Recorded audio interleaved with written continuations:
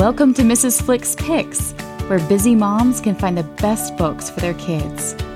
Join me in my mission to cultivate children's moral imagination through good stories, beautifully written.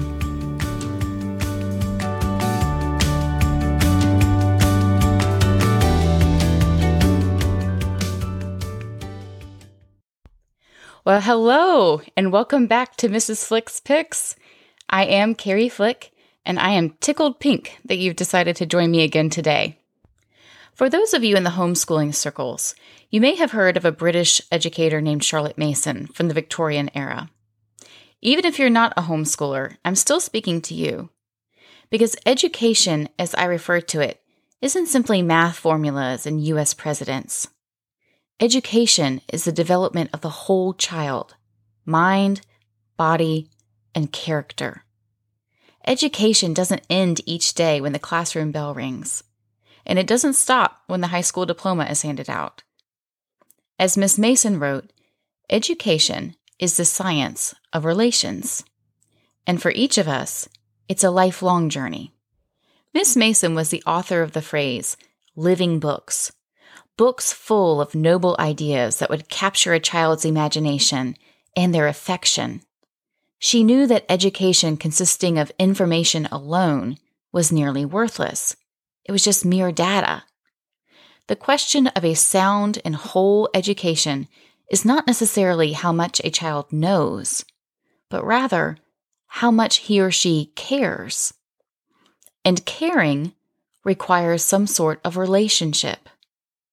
Of course, one of the best ways for kids to build relationships with the subject is through firsthand experience. But that's simply not practical when we consider the almost endless possibilities of the sciences and the arts.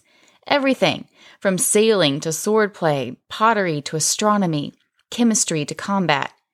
It's simply not feasible for every child to experience these pursuits for themselves. And what about all the events of world history? There's no vehicle for time travel as yet, so all of history is inaccessible to us as primary experiences. But a captivating story, fictional or factual, skillfully written in narrative form, that beckons to a child's affections. His sympathy is awakened and expanded by living vicariously through characters worlds apart from himself, but intimately accessible through the story. As his affections for these characters grow, he will also find himself caring about the culture, the technologies, the hobbies, the wars, all of the various settings and circumstances that affect his newfound friend.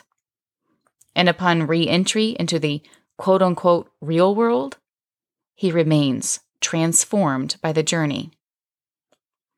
Reading good books not only grows our kids' imaginations, it makes them more compassionate people.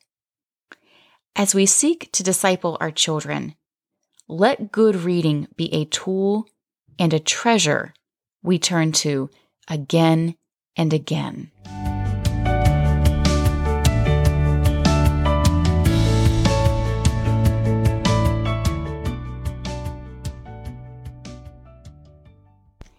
There is no way I could possibly choose just one picture book to have in our home. However, if I was absolutely forced to, this might very well be the one. It's called A Visitor for Bear by Bonnie Becker.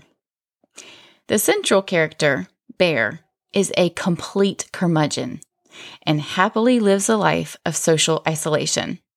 He has no friends and sees no need for friends. But one day, a tiny, cheerful mouse arrives at his door and simply will not leave until Bear opens his home to him and extends some hospitality. By the end of the book, Bear's grumpy, selfish heart has thawed, and he has found the true joy of friendship. This story is a perfect example of those echoes of the gospel I mentioned last week. Mouse is insistent in his pursuit of Bear's affections, just as Jesus meets us in our lost state and refuses to let us stay untransformed. There's nothing about Bear's character that merits Mouse's goodwill, and yet he still receives it, just as we are so unworthy of God's love, and yet he still bestows it. This is another wonderful book to read out loud due to Bear's rather melodramatic reactions. And as if it couldn't get any better, all of the other books in the Bear and Mouse series are equally as delightful. The Sniffles for Bear is my personal favorite, in which Bear's melodrama soars to even greater heights. Get yourself a copy today, and then get one for a friend too. My next pick was originally published in 1902, but the adventure and charm of it is still very much contagious.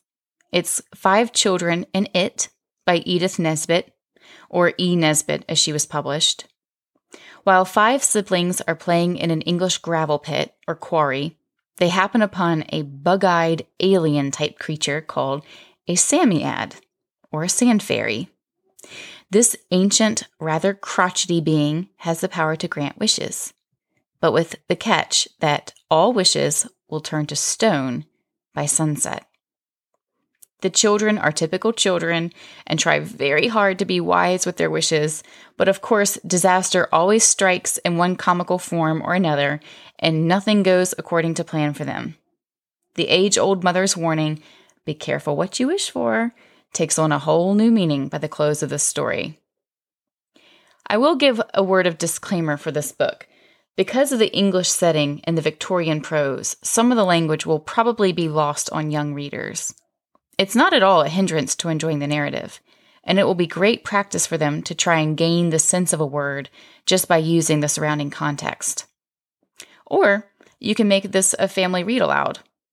Just beware that you'll be subject to some verbal acrobatics when you get to the Cockney accents. As we get into the colder winter months, I'd like to suggest a book that can be purchased under 2 titles. The author is Regina Doman, and she originally published this in 1997 with the title Snow White and Rose Red, a modern fairy tale. In the later edition, it was changed to The Shadow of the Bear, a fairy tale retold. The first title is pretty self-explanatory for anyone who's familiar with Snow White and Rose Red. It's set in modern New York City, where high school sisters Blanche and Rose live with their widowed mother in a modest little apartment. Blanche is shy and sensitive, while Rose is vivacious and adventurous. Their quiet and cozy winter evening at home one night is suddenly interrupted by a visitor of questionable character, a young man the girls know by reputation from their school. By name, he is known only as Bear, and he is thought to be involved on some level with street drug dealing. Over time, Rose and Blanche form a deep friendship with Bear, and begin to understand that he's not all that he seems. His past, however, remains a mystery, and Blanche eventually has to decide whether she will give in to her fear and lose a beloved friend, or remain loyal to Bear, but at a possible great cost to herself. This story is quite an original retelling of the old fairy tale, and it has a fantastic plot of intrigue and detective work, with a healthy smattering of good poetry throughout. It's a classic faith versus fear tale, and a wonderful reminder of the deceitfulness of appearances. It's sentimental without being cheesy or predictable.